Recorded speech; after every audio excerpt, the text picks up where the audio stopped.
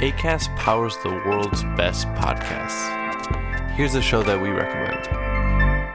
Everyone thinks I had a storybook career, that I just sprang into Disney Channel stardom overnight, made millions, and lived happily ever after. Spoiler alert, I didn't. There were countless failures along the way, and there still are. How I deal with that struggle and how I pivot when failure creeps in is what allows me to keep going, keep learning, and keep striving for balance. The Vulnerable Podcast is an invitation to hang out every week with me, Christy Carlson Romano, as I invite friends, celebrities, and experts for in-depth conversations discussing the good, the complicated, the beauty of being human, and what it means to be vulnerable. Join me every Tuesday as we navigate the ups and downs of my guests' paths to success.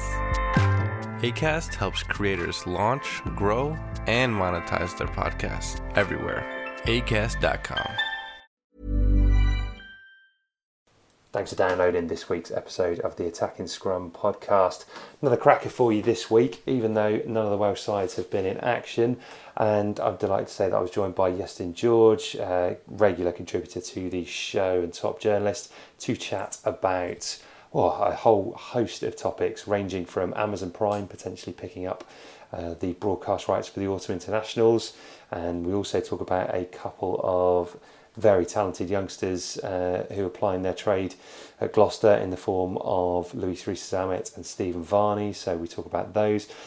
Interesting to chat about the Owen Farrell tackle, which, although not necessarily linked with Welsh rugby, was a really interesting thing to get stuck into from a perspective of the way it was covered. And of course, we have to talk about the Heineken Cup format for next year, which has quite simply blown my mind with how complicated it is. So if you're looking for a clear explanation on it, this is not the place. But if you're looking to hear someone vent their frustrations about how needlessly complicated it is, then this is the place for you. A quick thanks to our sponsors before we get underway. That is, of course, So Coffee Trades. If you want to get some fantastic coffee, including really, really great instant coffee, you can do that at socoffeetrades.co.uk. So do that and stick this podcast on. Thanks for listening.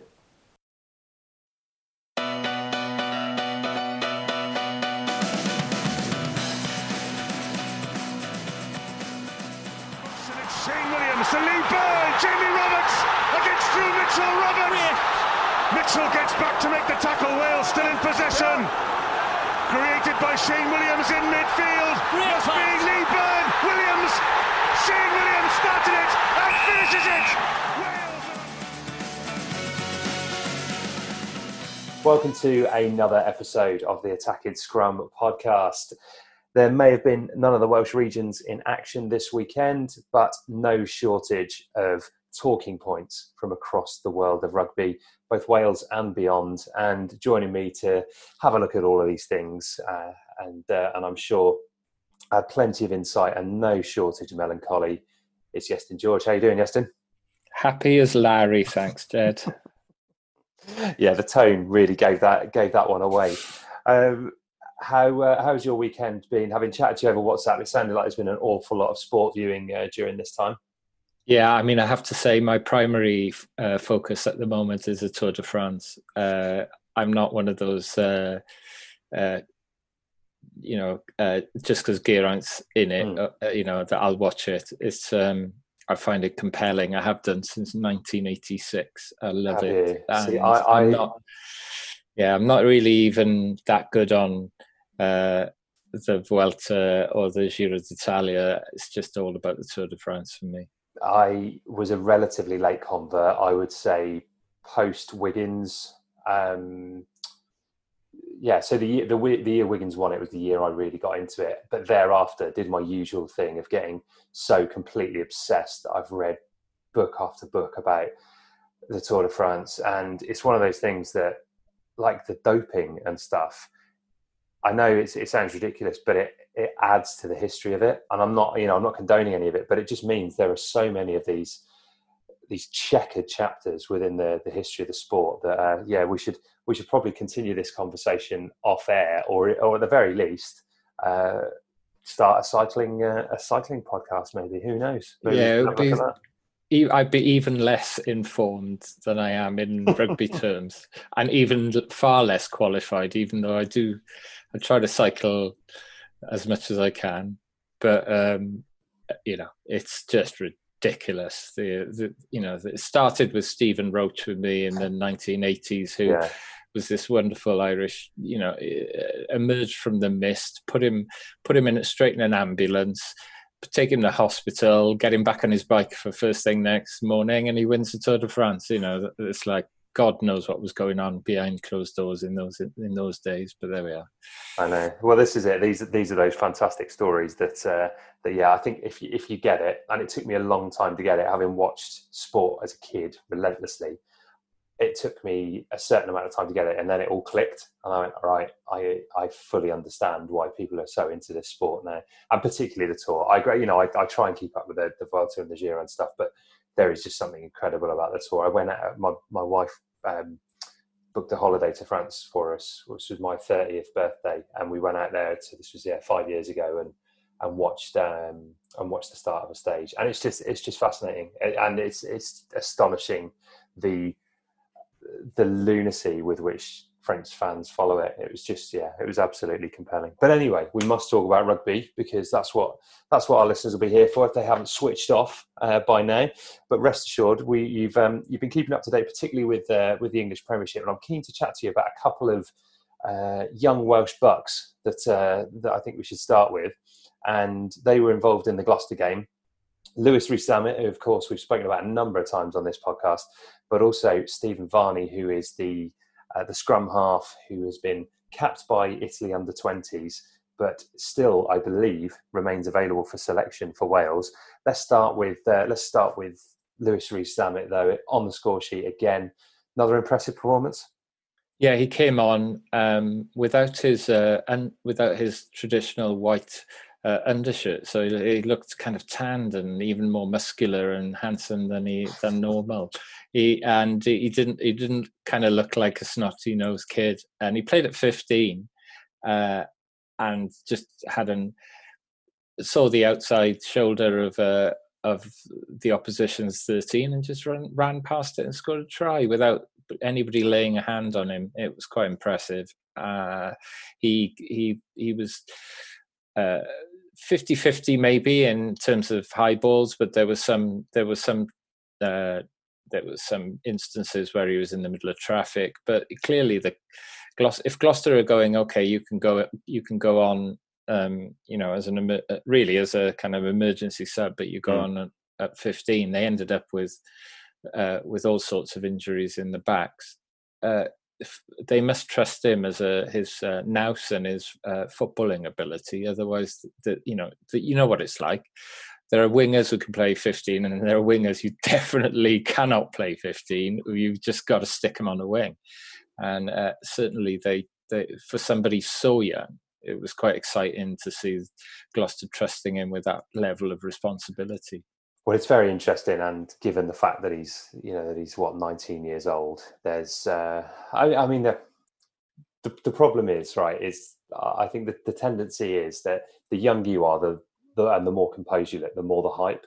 I mean, if you go back to George North at this age and scored a brace on his debut against South Africa, and really it was onwards and upwards thereafter. And we kind of end up talking about George almost as like as a thing of the past now, just pining for the days of 2013. So I don't know. That's the only thing holding me back about getting super excited about this kid, is just the fact that when you look at George North and how excited we were about him, and the fact that it's that sounds like he's not achieved. He's achieved so much, George North, but I just kind of feel like I almost can't, in true pessimistic Welsh fan sense, I can't get excited about it, just because I feel like the pressure and the expectation is too big for the lad. I would agree. In only if he was playing Pro 14, I think there's a big difference. I genuinely do. The try he scored in midweek was a cracker as well. That was amazing. They gassed everybody on the outside. And showed just eminent confidence. I think if he was if he was straight out of, say, the under-20s and he was just started playing for the Ospreys and he was making a show, it would be. I think it's difficult not to get overexcited in those circumstances. But I think it's the Josh Adams thing, isn't it? Josh Adams was banging on the door for a season before he got selected, and then guess what? He's arguably in the Lions team for next year. He might not be among the best half a dozen wingers in the world, but he's certainly a world class winger. And you could say that it took us quite a while to get that message through because he was playing at Worcester. And I think that this is the question that we have to ask ourselves, is that players who are Welsh qualified, who are young and who are playing in England, I think we have to accept that they're playing it to a higher standard than they do if they play Pro 14. There are several players who are obviously. I think it is worth getting excited about. I genuinely do. Yeah, I mean, for all the for all the build up of me saying you do the melancholy around here. I mean, I'm known for it myself. And to be honest, looking at it with objective eyes, every time that I've seen him, and I have to say I didn't watch the game this weekend, but what I have seen of him is just electrifyingly exciting. And the simple numbers, you don't score that many tries unless there is something about you. And his pace is astonishing. It's proper burning defenders for fun type pace, and that's something that is well worth getting excited about. I think he has to be capped this autumn. I was a little bit disappointed that he didn't get a run out against Italy just to cap him. I know that sounds ridiculous because you've got to earn your cap and everything like that. And Pivac will have seen much more of him in training than I certainly will have. But I just felt like get him that cap, get him interested. Whether you play him thereafter or not, I felt like just getting him off the mark would have been a really good thing to do. And the kind of almost the experience, take away that edge of winning your first cap by doing it against Italy, just because he's so young, and there's no danger of him. There's no danger of him ever playing for England. He said as much, even though he's qualified, I believe, and it's just he's just not going to do it. He's like, no, I'm going to play for Wales. So I'm pretty certain it will happen in the autumn. But yeah, as much as I'm being a pessimist, I'd have probably given him a cap by now. That's why I'm not in charge of the Wales side, man. This is ridiculous gut reactions like this. Yeah, there's a couple of things on that one. One is I don't mind the fact he hasn't been capped because it really winds up Austin Healey, who went into yet another kind of. I find Healey quite funny rather than annoying. But I was amused by him going on and on about the fact that he's still qualified for England on a national broadcaster, albeit not the BBC, but on BT. He's just rambling on about he's still not technically ineligible to play for England. Yeah. So that's quite amusing because he's clearly stated his case, hasn't he, on social media before now. And also, I don't know, there's something I think that it's like Nico Williams in football. He was, I think, rushed into the Welsh squad because they were sniffing. England was sniffing around him. It feels that way. I mean, I have no evidence to prove that, but that's my gut feeling. Yeah, I think his interview post game against Finland would imply as much. And then he scored the winning goal this afternoon in his first full start. So, it's like give a kid a chance. They certainly gave George a chance, and I think there's nothing in international rugby that would make Louis Rees-Zammit look out of his depth in terms. He's playing in a very, very high standard to a high standard in a very good league. I mean, Stephen Varney yesterday was man of the match. This is a really interesting one, because if we're talking about a need for certain positions, there is a lot of depth in the back three in Wales at the moment. There is, and I know there's some great scrum halves, but with Thomas Williams being injured, there is an opening for a berth here. Surely, if you're Wayne Pevak, you've got to be tempted. You couldn't let him go. You could not. The professional element, the cynical element, could not let him go and play for Italy. Surely, this is where we get. 1 week it's Rhodri Williams, and then the next week it's somebody else. That's again why we're not as select as for Wales. But he was really, really impressive yesterday. And what I loved was also his kicking game was superb, but not at the expense of any of the other parts of his game. He was really, really good, and his box kicking was great. He kicks the ball quicker and sharper than any of our players. The foot hits the ball really quickly as soon as he picks it up, rather than that kind of let's see, let's kind of stick my arm out and then sling it up in the air. He was really good, really, really good. So I'd love to see him. I'd love to see him in the squad, and it's a bit like they put Costello in the training squad, didn't they, last year?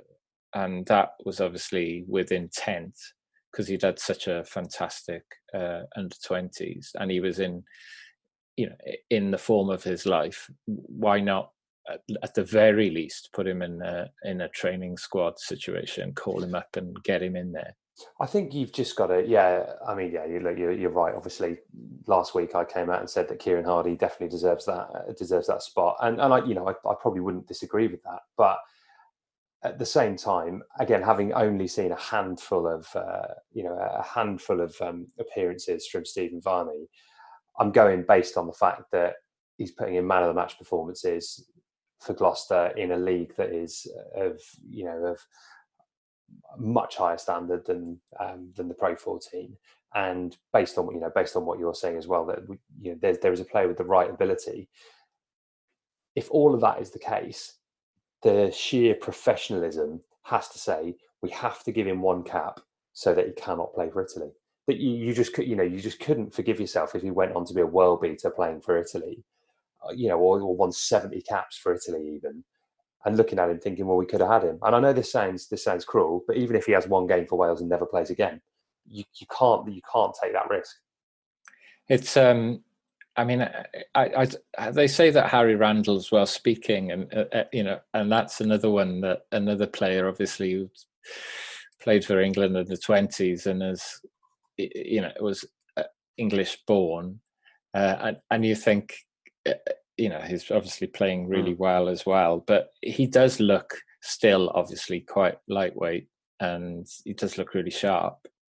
But again, you just look at these players and you think that kind of West Country Hartpury, this kind of way of doing things that the English clubs. I always like to tease my fellow members at Hove RFC and say to them, well, the problem you've got is that you only pick from 6 schools in England, and that's why you got the widest player base in the world, but you only pick from half a dozen privileged schools, and obviously they get people to get they sneak people in left, right, and centre on various scholarships to get them in there.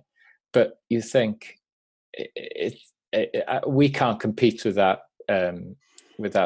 system by any means, and we struggle with.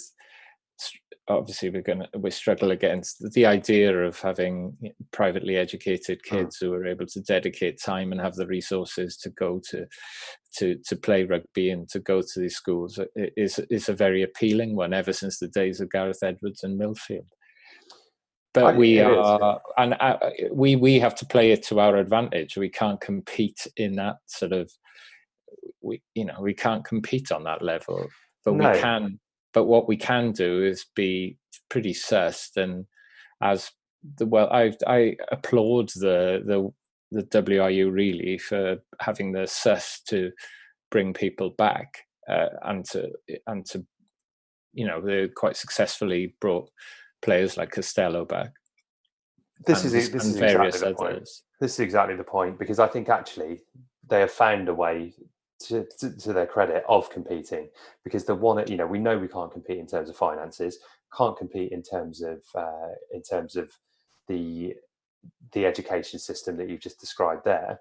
But the one thing that you can have that is of significant impact when it comes to players making their decisions as to who they're going to play for, and that's the kind of the lure of the Welsh jersey.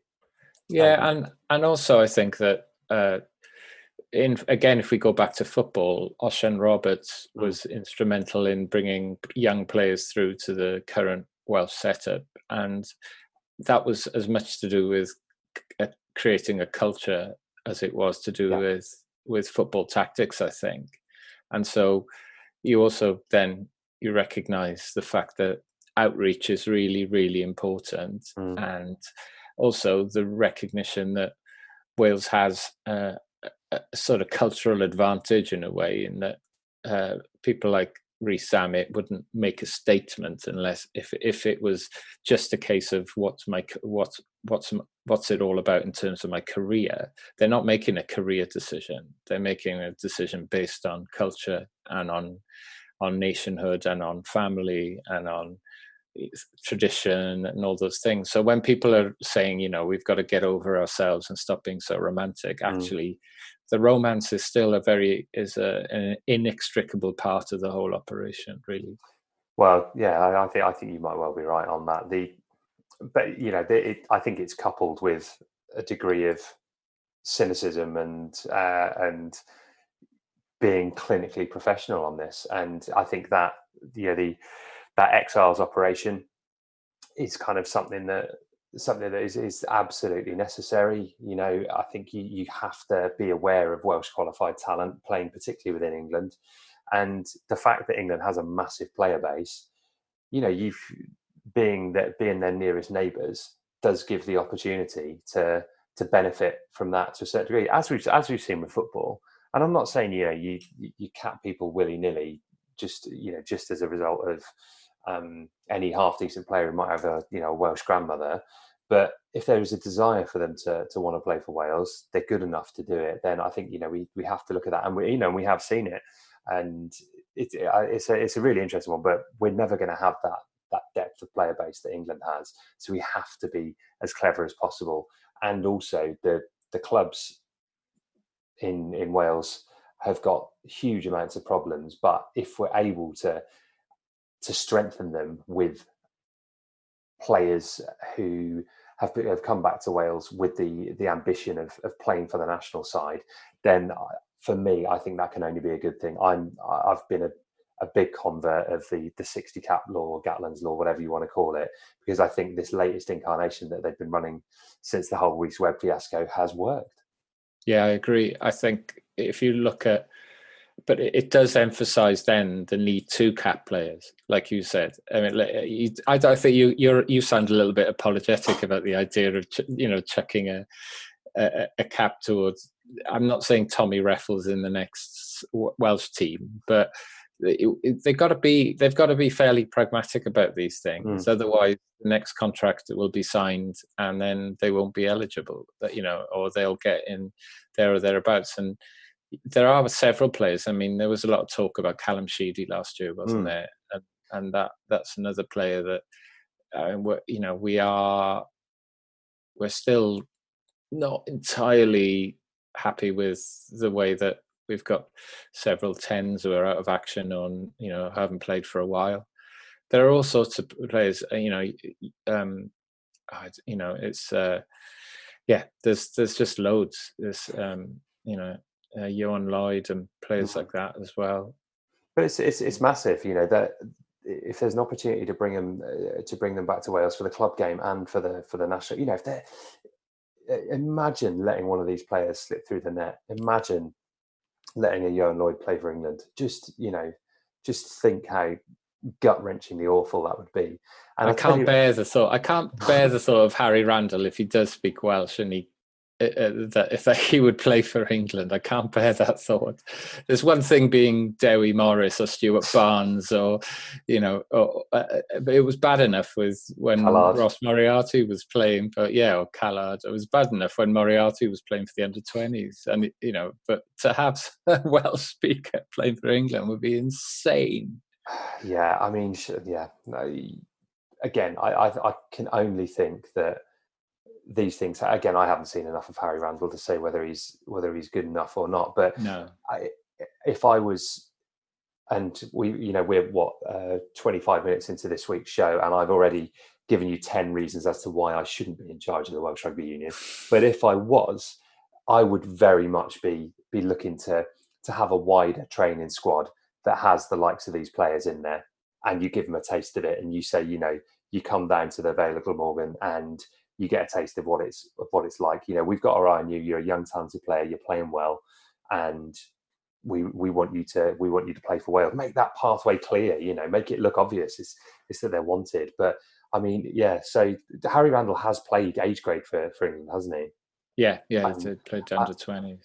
I mean, yeah, and like you say, I always felt like Moriarty would see sense.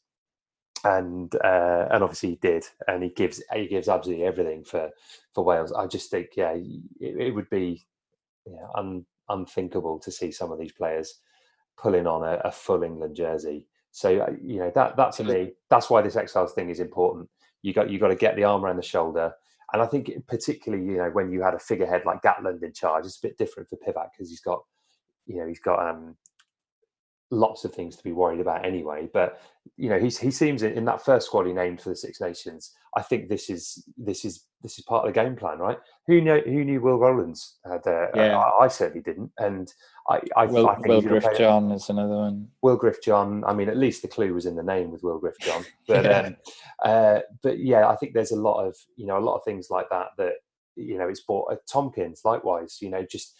You've got to be clever and to a certain degree cynical about this, but handing out caps willy-nilly is one thing, but certainly getting him in the training squad and saying, look, come down, train with the boys. Let's see if you're good enough to play international rugby, because we think you've got potential. Let's put it to the test over a few training sessions, and just giving them that taste. And I think you've got to be kind of behaving in that way. So. Yeah, and I'll tell you one thing, Estin, this is a seamless segue, which we don't get many of on this show. But if there ever is a time to be handing out caps, I think it's going to be this autumn. And the other big news story from this week is that Amazon Prime seem to be, according to the Daily Mail at least, the front runners to secure the television or the broadcast rights for what genuinely does seem to be called the Eight Nations, which I've voiced my concerns about already. But yeah, it looks as though Amazon Prime might be the front runners for that. Have you got any initial thoughts with regards to this? Obviously, I'm just gonna go and hide under my desk now and allow you to go off on a rant for about 15 minutes. Is that all right? Yeah. I honestly, my 20-year-old son who's foaming at the mouth about the North versus South game of the weekend, who watches everything on, every bit of rugby he can manage to watch on YouTube if he's playing catch up or anything, just went, when are these games? What's happening? And it's like, oh yeah. Well, this might surprise you then, because we're putting, and this is a big caveat, but putting to one side Amazon's tax shenanigans, or rather the government's lack of ability to catch up with Amazon's tax arrangements. It's the government's fault. It's not Amazon. Well, it is going to really, take the piss. End of story. Every company's going to take the piss unless they're told not to. Well, exactly. But putting that to one side, this could be an opportunity. Now, I think there is one. It's one thing burying the Welsh Domestic League, or the league that the Welsh side's playing on Premier Sports, because it's a niche channel. It's a subscription thing on top of Sky. I think it's only ever going to be, if you think about like the the potential for people who like rugby as a bit of a pyramid, right? When it comes to the Pro 14, it's only going to be the very narrow top of that pyramid who subscribe to Premier Sports, because you have that interest in those clubs. Now, with something like Amazon Prime, it has such a wide user base that I do think there is an opportunity to bring rugby to a new audience with this. And it's really tough for some, someone who's watched rugby on BBC all their lives, and that would still be my preferred route. It's a really bitter pill to swallow, but there could be a real opportunity to get a younger generation who are spending much more time on platforms like Netflix and Amazon Prime and Twitch and the likes, and YouTube and these kind of places, and spending much more time on there. This could be the opportunity to monetize the game, which is in desperate need of cash right now, and also open the doors to a younger audience and have the marketing clout that Amazon has behind it. Because if they secure the rights for this, they're not going to be messing around with the 45 quid of marketing spend that Premier Sports had. This will be everywhere. If they've got the equivalent of the Autumn Internationals, in a way, I think there is an opportunity to make it much, much bigger, because you've got a serious, ruthless corporate giant behind it and prepared to back it. Well, they certainly go for it, don't they? When they do these things, Prime, they do make a very obvious. They make it very, very clear on the homepage of Prime for a start. Mm-hmm. So it'd be the first time that you've seen rugby players on the front page of Amazon Prime. They're going hell for leather with the US Open tennis at the moment. It's not, they're not hiding it away.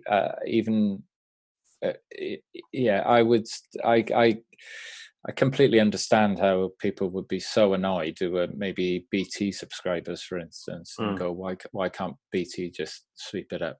But it does feel, again, about 1,000% more than I do about these things, but it just feels like Sky's either resting on its laurels a little bit, or it's just kind of being outthought and outmarketed a little bit as well, in that they seem to. It doesn't feel. I have conversations with far more friends about who are disillusioned with Sky Sports than I had 5 years ago, and I don't quite know why that is. Well, it's evidently because they don't have as much of a monopoly as they had.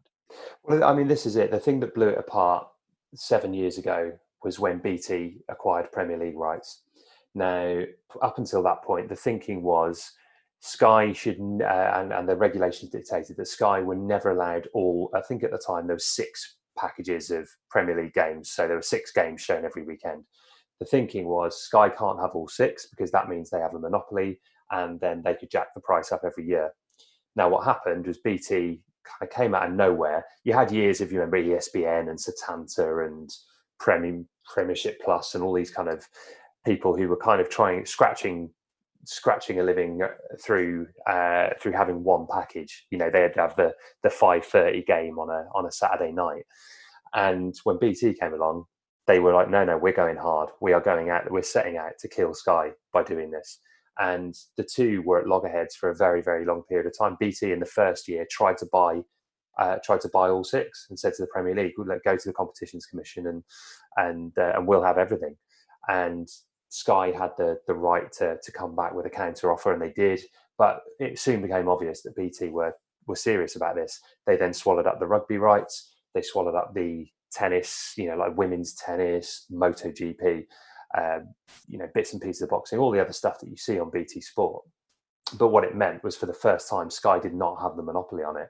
And ultimately, I think the loser was the punter, particularly if you're an all-round sports fan. You like to watch different things, because if you've got to make that decision, and what means most to you. And if the rugby's on BT, but then the cricket's on Sky, but hang on, Sky got more football, but then the tennis is now on BT, or whatever it might be, it's the punter who gets ripped off, because they have to have both.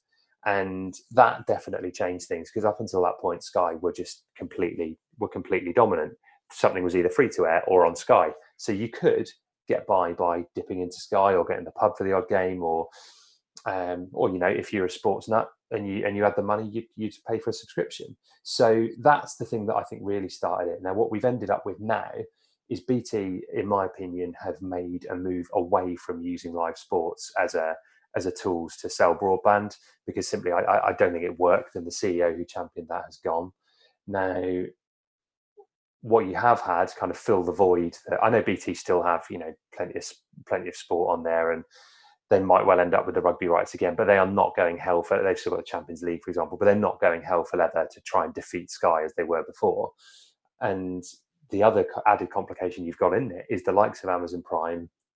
People talk about Google or Netflix or Facebook coming in, who've got way deeper pockets than even BT or Sky, and them trying to blow them out of the water. So you've got a very, very different marketplace than you had before. The governing bodies of respective sports, as you can imagine, are commercially driven, and they want to sell the rights for the most possible money. The thing that I always think we have to come back to, though, is if we saw this with cricket in 2005, is that when it went behind a paywall, its profile dipped and dipped and dipped. That definitely has resulted in a participation problem within the sport, and the ECB finds themselves, having to come up with something like the 100 to try and reinvigorate interest in the sport as an overall and as a means of making money and sustaining things. So that is a kind of potted history, I would say, as kind of what's happened in the last 7 years or so. Now, rugby finds itself at that point now. What are you going to do? Do you take the paycheck? Do you keep crown jewels like the Six Nations free to air? What are you thinking? And it's an interesting one. But what do you think that? Just thinking about the BT, say the idea that BT is less committed to it because it really is sport by method of marketing the BT product effectively, right? And so if let's say the incumbent CEO is not as convinced of that as a way of making the most of BT's marketing budget, what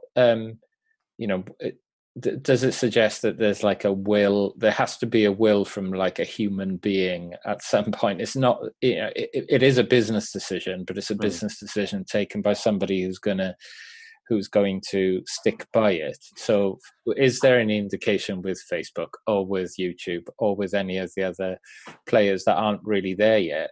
And or will it just be the fact that Amazon is currently, I mean, obviously being at the mercy of broadcasters or properties or brands like Amazon is not a great thing if they're going to just jack it in 3 years' time or 5 years' time.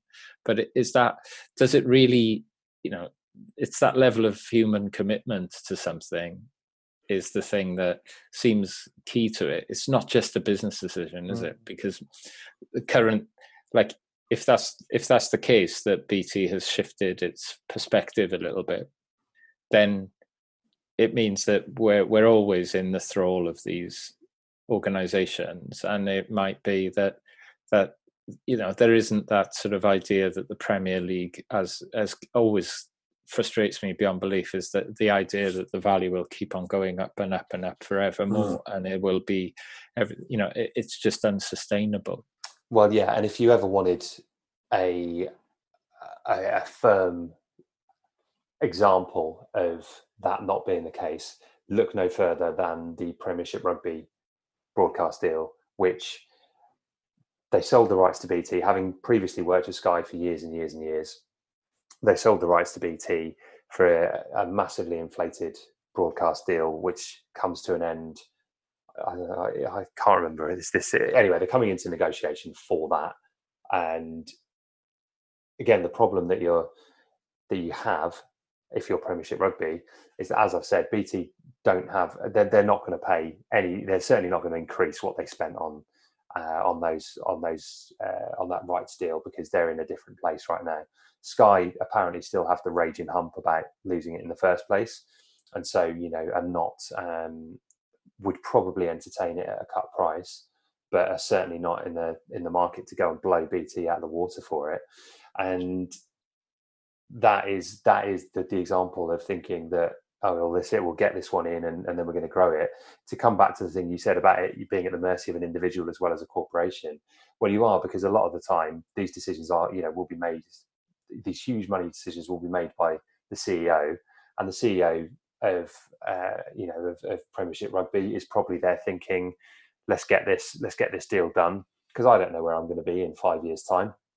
Get the deal done, stick on the CV, record broadcast deal, and sold it for, I can't remember what the exact figure is, but yeah.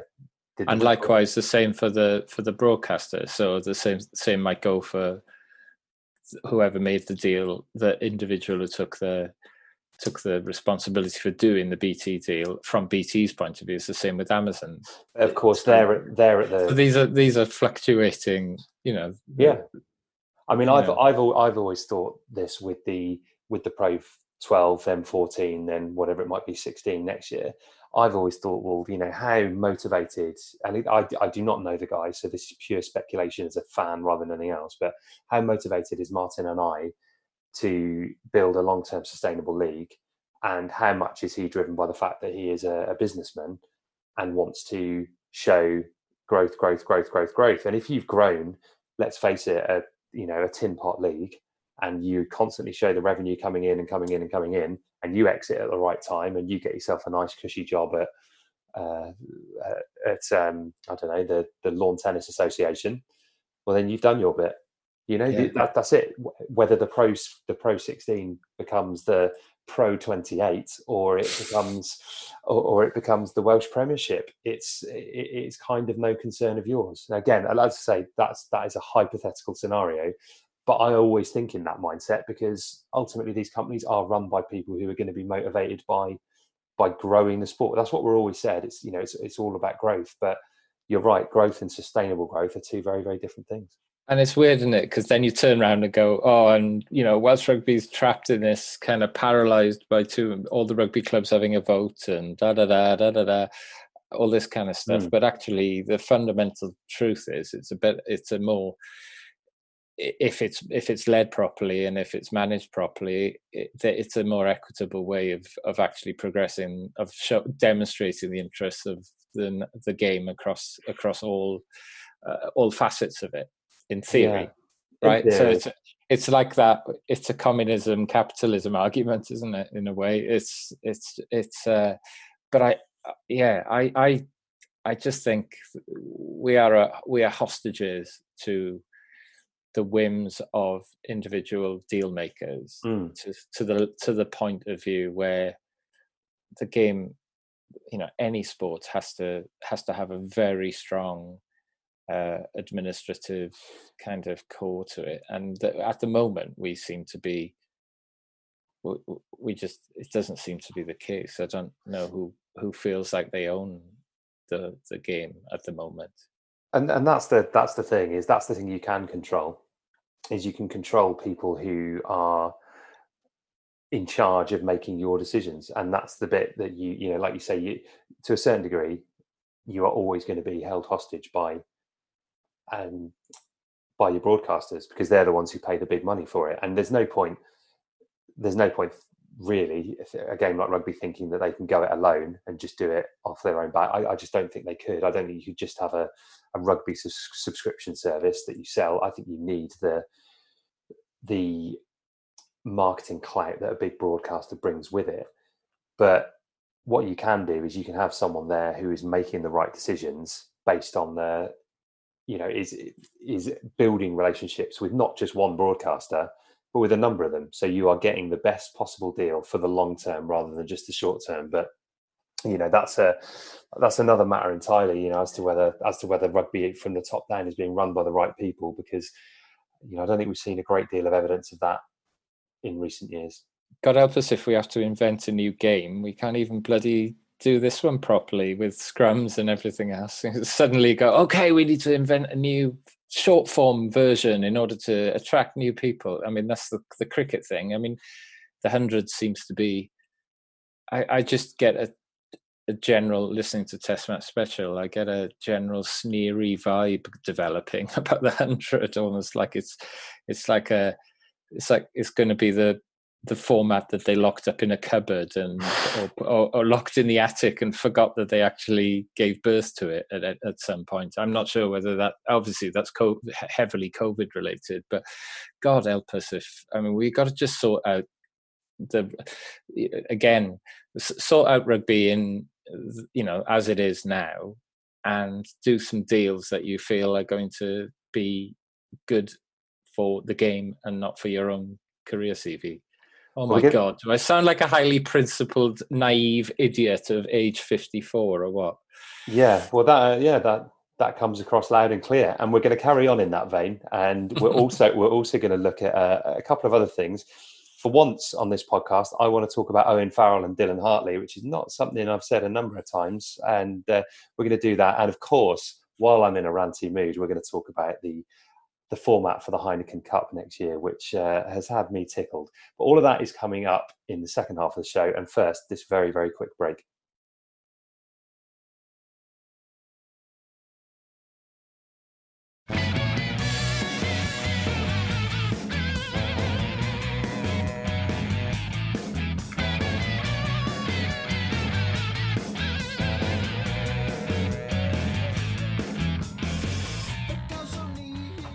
We're just chatting there, Iestyn, before the break, and you kind of used the analogy and the parallels between cricket and rugby and the short form of the game and T20 and the 100 and everything else that's going on with cricket. And it's a really interesting one, that, because without getting too much into the kind of the details of the cricket side of things, it's like the success of T20 cricket has just become lazy shorthand for other sports of going, we need a shorter form of the game. Attention spans are dwindling. We need a shorter form of the game. That's all we need.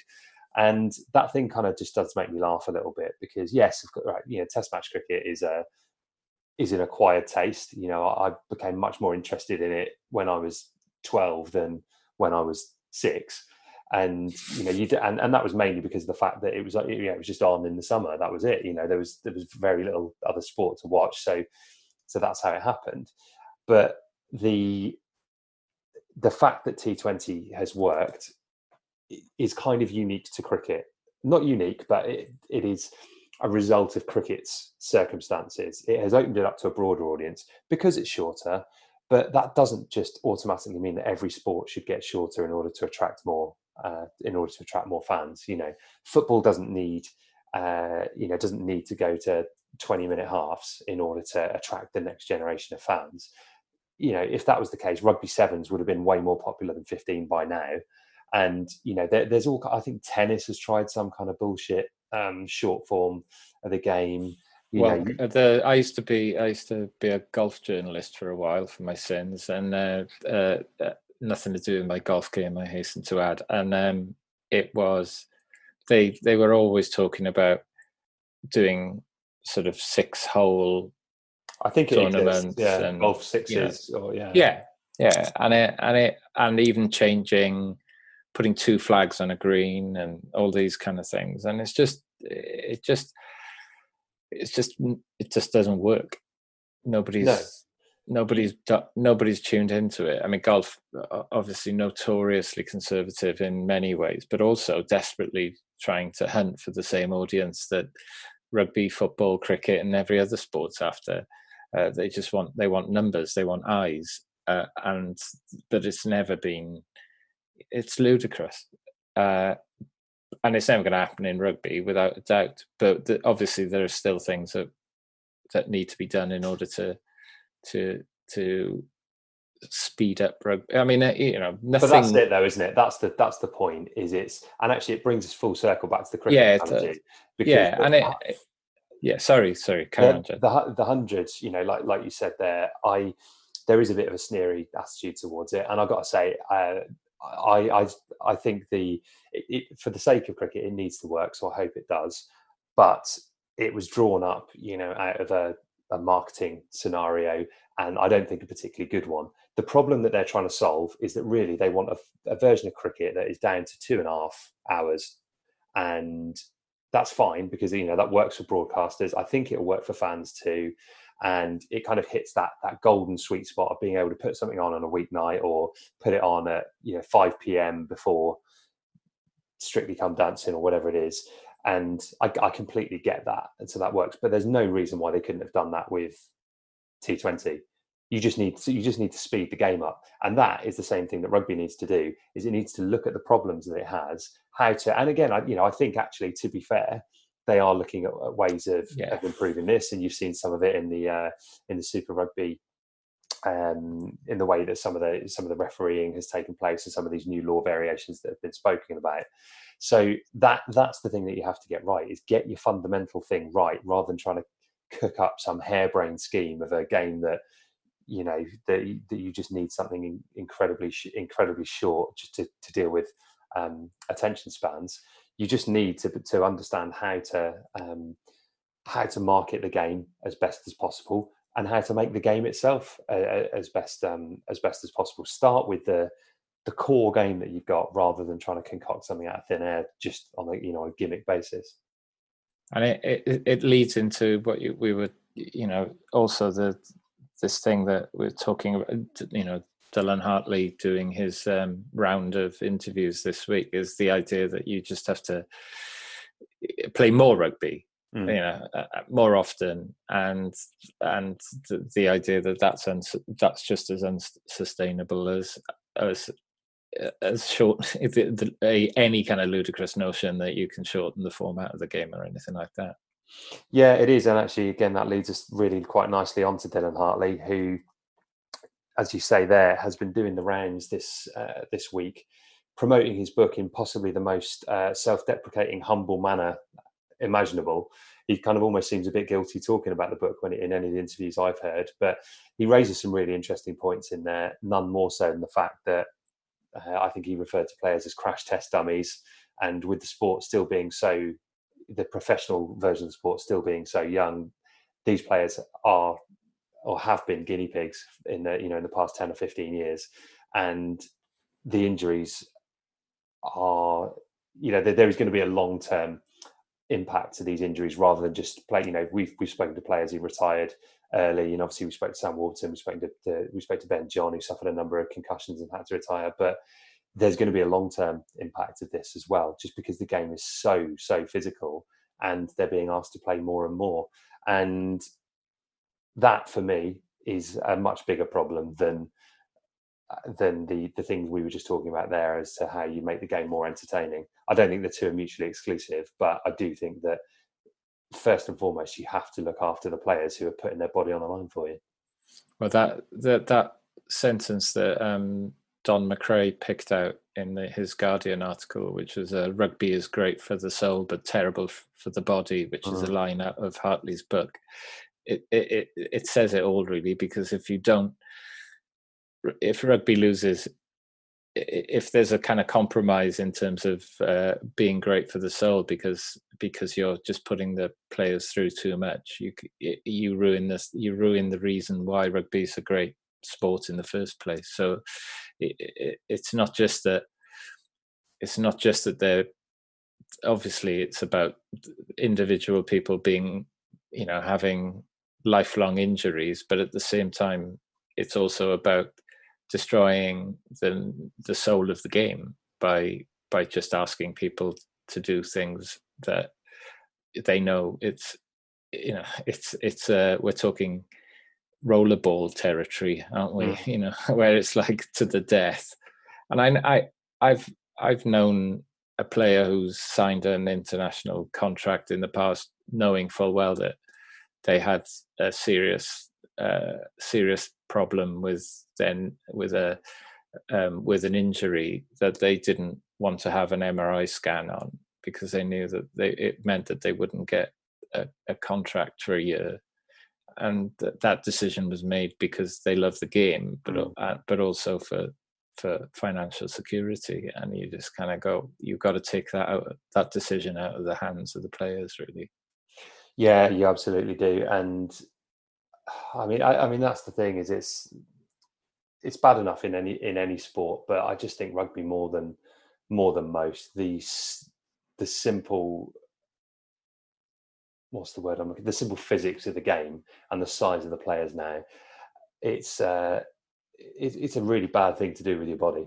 To play rugby, to play professional rugby, you are putting, and not even just professional rugby, because obviously this does trickle down into the grassroots game now. You know, I haven't played rugby for a very long time, but I used to quite enjoy the fact that I was a relatively big bloke and I could just sling on a jersey every now and again and it'd be all right. Unless you get, you know, at any level, unless you're going to the gym 3 times a week, you're not really going to cope with a game of grassroots rugby anymore. And I'm not saying that, you know, obviously the professionalism that goes with that, but you have got to take away a degree of the physical risk. And, you know, if you're looking at experimental law variations, then perhaps, you know, obviously we've looked at the tackle area, and actually I do think things have got better in the last 2.5 years around that. The breakdown's the next one, and I hope that these laws do make a difference in terms of clearing out and things like that. But I don't know. I think it just has to be so high up on the priorities list rather than. There was after Dylan Hartley was interviewed on Radio 5, and he was interviewed by Helen Skelton, who's married to a player from Leeds Rhinos, and she said to him, when my kids pick up a rugby ball, I just go, no, hot, hurty, and puts a golf club in their hands instead. She just is desperately, you know, her kids are tiny, but she desperately wants them not to pick up a rugby ball. Yeah, and it's a sad state of affairs, but you can kind of see why. And you know, as much as we were talking before the break about the need to drive money and being at the mercy of broadcasters, well, that again is where, if you are a serious administrator, you are doing both duties of looking after your players and also commanding the best possible broadcast deal. You know, you can't simply sell the soul of the game, because once you've done it, there's no turning back, and that applies to player welfare. It applies to the amount of games you have to play. It applies to the broadcast deal that you do. All of these things, you know, yes, you have to make a business decision around it, but you've also just got to think, you know, why did we get involved with this sport in the first place? And the minute it becomes too dangerous for you to want to send your kids to go and play, well, then you've got to say that there's a serious problem. Yeah, I was watching. Obviously, we've all watched a lot of those reruns of Wales games, and there's a point when it is just. I've watched it with my 20-year-old son where he's going, "This is just rubbish, Dad." And then there's a point at which you kind of almost, there's a sweet spot sometime at the, you know, I don't know when you can say whether it's the early noughties, I reckon, isn't it? It is the early noughties, almost like the perfect game, but obviously, you know, the scrums are a little bit, but there is a point of where you can go back to learn when the game flows, when you can see a high skill level where players demonstrate unbelievable amounts of skill and strength, and you also get an ebb and flow from the game. And I've been quite optimistic after watching a few weeks of English rugby to see they've hit the ground running quicker than. Well, I mean, to be fair to the Welsh regions, they've only had 2 games to do it, but there is something. They're nearly there. They're not. It's not far off.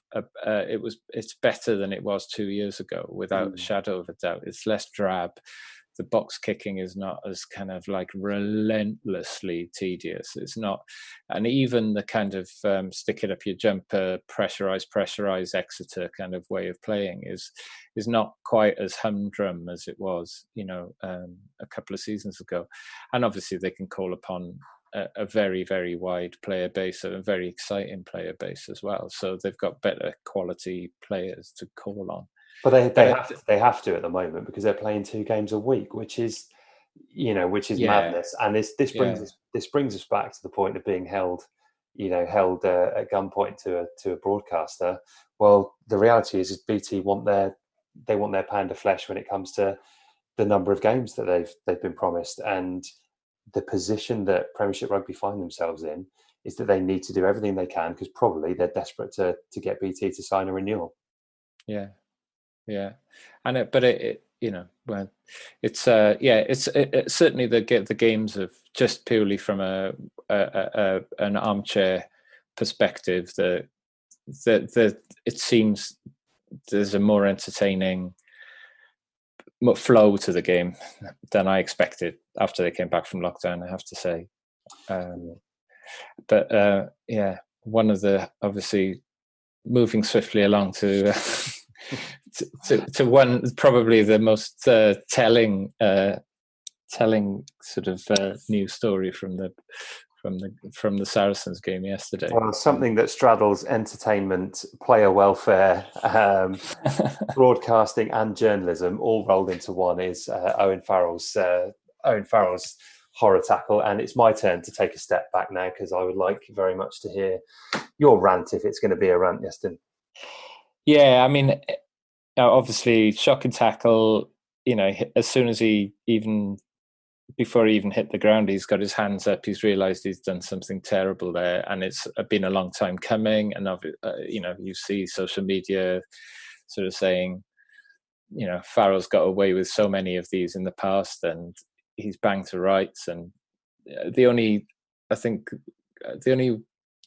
outlier I can spot who's come out, Clive Woodward, which is almost characteristic, really, to say they should throw the book at him. I found it really interesting in that it was almost like a funereal tone when they were discussing it on BT Sport. I found that really, I found it really uncomfortable. I felt not for the first time that the sort of the national interest was being served by almost kind of wringing their hands with a kind of, well, yeah, it's a terrible shame. It's like there was, I really didn't see the kind of level of criticism or really going. It's much as I wouldn't want to see a Twitter storm of kind of vitriol against Owen Farrell just because it's Owen Farrell.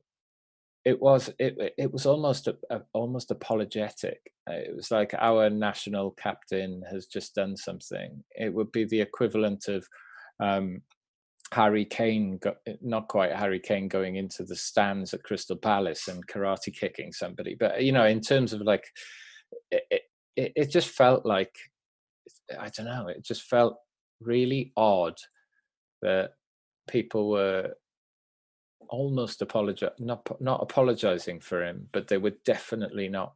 If that had been another 10 or another 12 or another 13, I think they would have really gone after the player for being totally irresponsible, particularly somebody with a track record for doing that. And I thought it was shoddy, really shoddy. That's very interesting, because it's like you say, he's the England captain, and taking biases, if I can, out of the equation, I'd say I'm a pretty big fan of him as a player. I think he's a very good controlling 10. He can do the same role at 12. He's a big game player. I've got a lot of good things to say about him as a player. But you're right, the proven time and time again, there's been a number of reckless challenges that there has to become a proper amount of accountability for. And I'm not saying throw the book at him, but what I am saying is that it really shouldn't have come to a tackle as bad as this in order for there to be some proper punishment dished out for a player who's done it consistently. I think you just have to genuinely condemn the tackle. You don't have to say Owen Farrell is a bad person, but you have to say that is the game does not want to see a tackle like that. That is a terrible thing to do, and it doesn't mean that Owen Farrell's an awful an awful human being. But you have to call it for what it is, and it seems completely unfair to not call it. And I maybe I've read the wrong articles. Maybe I've just got that innate sense of that there was a degree of restraint about the criticism of it. Maybe my perspective's wrong, but that's what it felt like to me. And it's not good broadcasting to say that, to kind of hold back a little bit in that case. And if it had been any other player, there wouldn't have been that they wouldn't have held back. Here's one for you. Is that because for the past 15 years across virtually all sports, we have slipped into having ex-pros on the sofa, and as a result, you don't get any actual real objectivity? That's a sweeping statement, but it is harder for an ex-pro to criticise someone that they're likely to mingle in the same circles with than it is for a journalist or someone of that ilk who's paid to be objective about it and point out the facts in a balanced way, but ultimately isn't paid, or isn't Owen Farrell's mate. Yeah, maybe. I mean, I found there was a lot of interesting stuff going on. I think the BBC does really well with their pod that they do with Danny Kerr and Ugo and Chris Sashton. That there are times when they do call it, and they're not afraid to ask the awkward questions. And the BBC isn't obviously renowned for that these days, but they're not scared of doing that. But I just thought perhaps it's a BT thing. Perhaps they don't see themselves as objective observers, because they see themselves as cheerleaders for England and cheerleaders for the game. But it didn't. I don't know. I just thought it just didn't. I wasn't looking for a reason to go after Hartley about it. Farrell. Wow. I wasn't looking for a reason to go after him for it, because it was one of those moments where you kind of went, oh, what have you done? Oh God. And he knew he'd done something, and it was even the opposition didn't read, it didn't sort of erupt into a massive, handbags and people pushing themselves around. It was more actually kind of fear for the player who got hit. But it feels to me like you can't. Yes, I keep on saying this. I keep on repeating myself, but it just felt really uncomfortable and really like bad, shoddy broadcasting. Yeah, well, it's I don't know. As I say, I haven't seen the punditry in question, but it's something that we visited on one of our very, very early pods, was just how it can be very difficult for ex-players to, in some cases, current players, to be genuinely critical of their peers. And I understand that, but that's where they're being paid to be pundits rather than paid there to be players. If you want genuine insight, which is the whole rationale behind getting a current or an ex-player on there, then that has to work both ways. And it is something that annoys me. And I've seen it across, at the height of match of the days cronyism, when you had Alan Shearer there because, well, he's Alan Shearer, and he doesn't need to actually say anything or criticise players or even offer any kind of insight. You just sit there and say exactly what's happening, and that to me is where you lose what a pundit is supposed to do. And again, coming back to our conversation about attention spans being shorter, I'm not saying that you need to whip up the controversy, which obviously is what gives you that bit of social media gold, but I just think that role of a pundit is there to look at things objectively, be critical when it's time to be critical, and regardless of your relationship with the players in question. And I actually really enjoy BT's coverage as well. I think they do a good job, generally speaking. So it was just one of those. But they're not alone. I just feel the tone of even the tone of the reporting on the BBC Sports radio channels is the same. It's almost like, well, a terrible mistake happened. It's like, no, a terrible thing happened, and he'll get punished for it. But it was a violent act. It was, and it wasn't something that you kind of go, well, just because he was immediately sorry that it was okay. And that, that a sense of regret. And it's not how many rugby players, how many rugby players take people out in the air. George North was instantly realised that he was, but he did something really dumb. It wasn't something where he was actually looking to take the top of somebody's head off. And I don't know. It doesn't sit easy with me, as you can tell. I can tell. Well, let's finish then on this rather cheery note. Have you seen the format for next season's Heineken Cup? Yes, and I kind of understand it now, I think, but it just means that we're just going to have, as it stands, we'll just have 2 teams in it, won't we? I didn't understand it. I watched the video twice. Yeah, that was like a parody video, wasn't it? It was. Yeah, I kind of kept expecting Alan Partridge to pop up with his wheel of World Cup. It just was like loads of blue things flying around for a bit, and then I watched it again, and I still the second time around I just thought, oh well, we'll just see how it goes. What's your slightly more objective and educated view of it? I don't think I can offer an objective and educated view on this one. Actually, I've been moaning about this for the last couple of days, and I took to Twitter this afternoon and said, if you're still wondering how next season's Heineken Cup will work, my understanding is teams are split into 2 pools and Leinster win it, and that's about as much as I'm expecting, because I still cannot fathom it. I think so.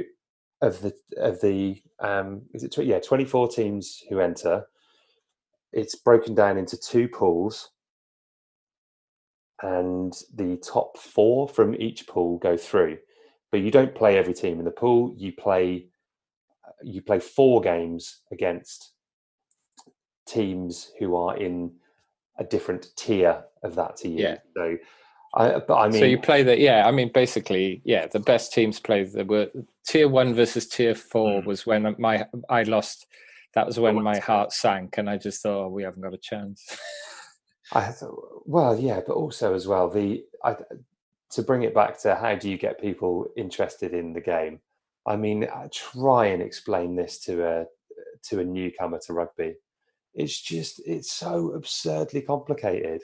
I've just about got my head around it now, but I've always thought the Heineken Cup actually was, even in its glory days, it suffered from the fact that it only had 6 pools, because it's just not straightforward enough. You go, all right, top teams go through, and then there's 2 runner-up spots, and that's determined on points difference or bonus points or whatever it was.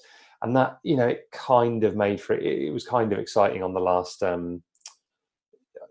round of pool stages when they had the live league table going up and down. But it was just too complicated. I just think and as I've said before, there's too many dead rubbers in that tournament to me. And 2-legged quarterfinals as well is something that we haven't mentioned. I just think now would have been a good opportunity to have. I don't know, if you're looking for a solution, I'd have probably gone pools of 3, and then you play. You play the teams in your pools, and the top team go through, and it's as simple as that. As soon as you start not playing teams in your pool, you're doomed, aren't you? This is my group.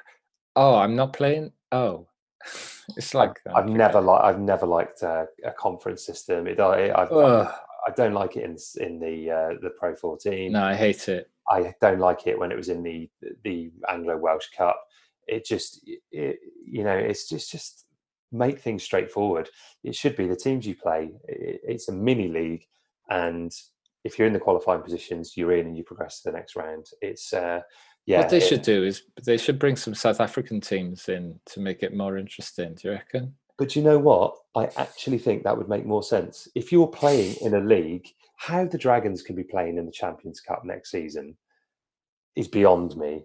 And again, you think back to that, why are they playing there? Because whichever South African side it was who finished above us, I'm guessing the Cheetahs, I don't know. I think it is, yeah, because the Kings didn't beat anyone. But so the Cheetahs are in our conference and they finished above us, but because they can't qualify for Europe, the Dragons get in there. That sums up the absurdity of the Pro 14 and the European rugby there in a nutshell. These are the kind of problems you need to go out and solve if you're a senior rugby administrator. But the Dragons are going for glory, Jed. It's going to be, don't get me wrong. It's going to be a Cinderella story. They're going to go and beat all the teams that are 3 tiers above them. Yes, whoever they may be. And of course, there's the added caveat I forgot to mention there, that you do not play the team in that tier who is from your league. Yeah. Which again is just like, who cares if we're beaten by Leinster or we're beaten by I don't know, someone good from England who's at Exeter. It doesn't matter which side it is. It's just like, I don't know, just for the sake of ease, make this thing accessible to people who, I know you wouldn't necessarily believe it listening to this episode of the podcast, but I do love rugby. And if I'm finding it this hard to get excited by it because of how stupidly complicated the qualifications are, what chance does the casual rugby fan have? It's just absurdly. All you do is just watch the game and go, oh, that was the game of rugby then. And that's kind of almost that's why the local derbies still mean something because nobody's got any interest in whether they're 4th, 6th, 8th, 12th, 27th, whatever. It just comes down to it's a game of rugby because people can't invest that much interest in anything like conferences and complicated structures. But you should do a video to explain how you would do it, Jed, and get get somebody on an animation tip that can kind of fly some blue things around you could do it. You could do that sort of Jed's alternative alternative cup structure. I'm sure at one point when I'm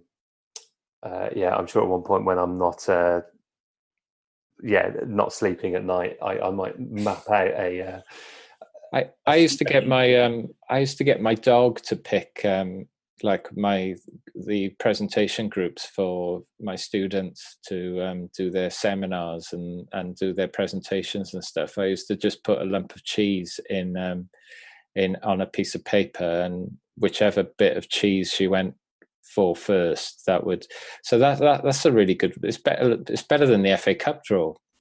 It's like cheese and a small dog. And then what you do is you record it, then you put it on the internet, and then everybody finds that hugely amusing and funny, and then everybody goes home happy. So maybe they should think about something like that. Live animals eating cheese. I would say that live animals eating cheese is a considerable upgrade from the situation that we're faced with, and it feels like the perfect point to end this week's podcast. Iestyn, thank you for that, and indeed for all your contributions to this week's episode. Thoroughly enjoyed that, and let us know your thoughts as well. Get in touch with us on Twitter at Attacking Scrum. You can do the same on Facebook and Instagram if you prefer. And if you've enjoyed the show, then do leave us a review on iTunes. We'll be back to talk rugby. God knows what next week's got in store, but I'm sure there'll be a mixture of administrative blunders and hopefully some good performances from some Welsh players. And we do have some rugby in the not too distant future to preview as the Heineken Challenge Cup. Is it the Heineken Challenge Cup? I don't know. Let's go back to calling it the Parker Pen. Parker Pen all over. The Parker Pen quarterfinals do feature 2 Welsh sides in in whatever that is, a fortnight's time. So yes, we've got that to look forward to. But we'll be back to chat rugby with you very, very soon. Thanks for listening.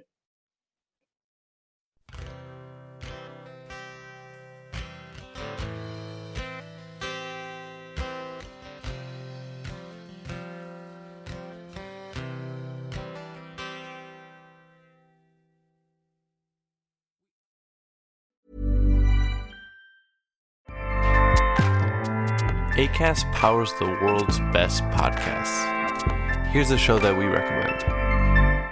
Everyone thinks I had a storybook career, that I just sprang into Disney Channel stardom overnight, made millions, and lived happily ever after. Spoiler alert, I didn't. There were countless failures along the way, and there still are. How I deal with that struggle and how I pivot when failure creeps in is what allows me to keep going, keep learning, and keep striving for balance. The Vulnerable Podcast is an invitation to hang out every week with me, Christy Carlson Romano, as I invite friends, celebrities, and experts for in-depth conversations discussing the good, the complicated, the beauty of being human, and what it means to be vulnerable.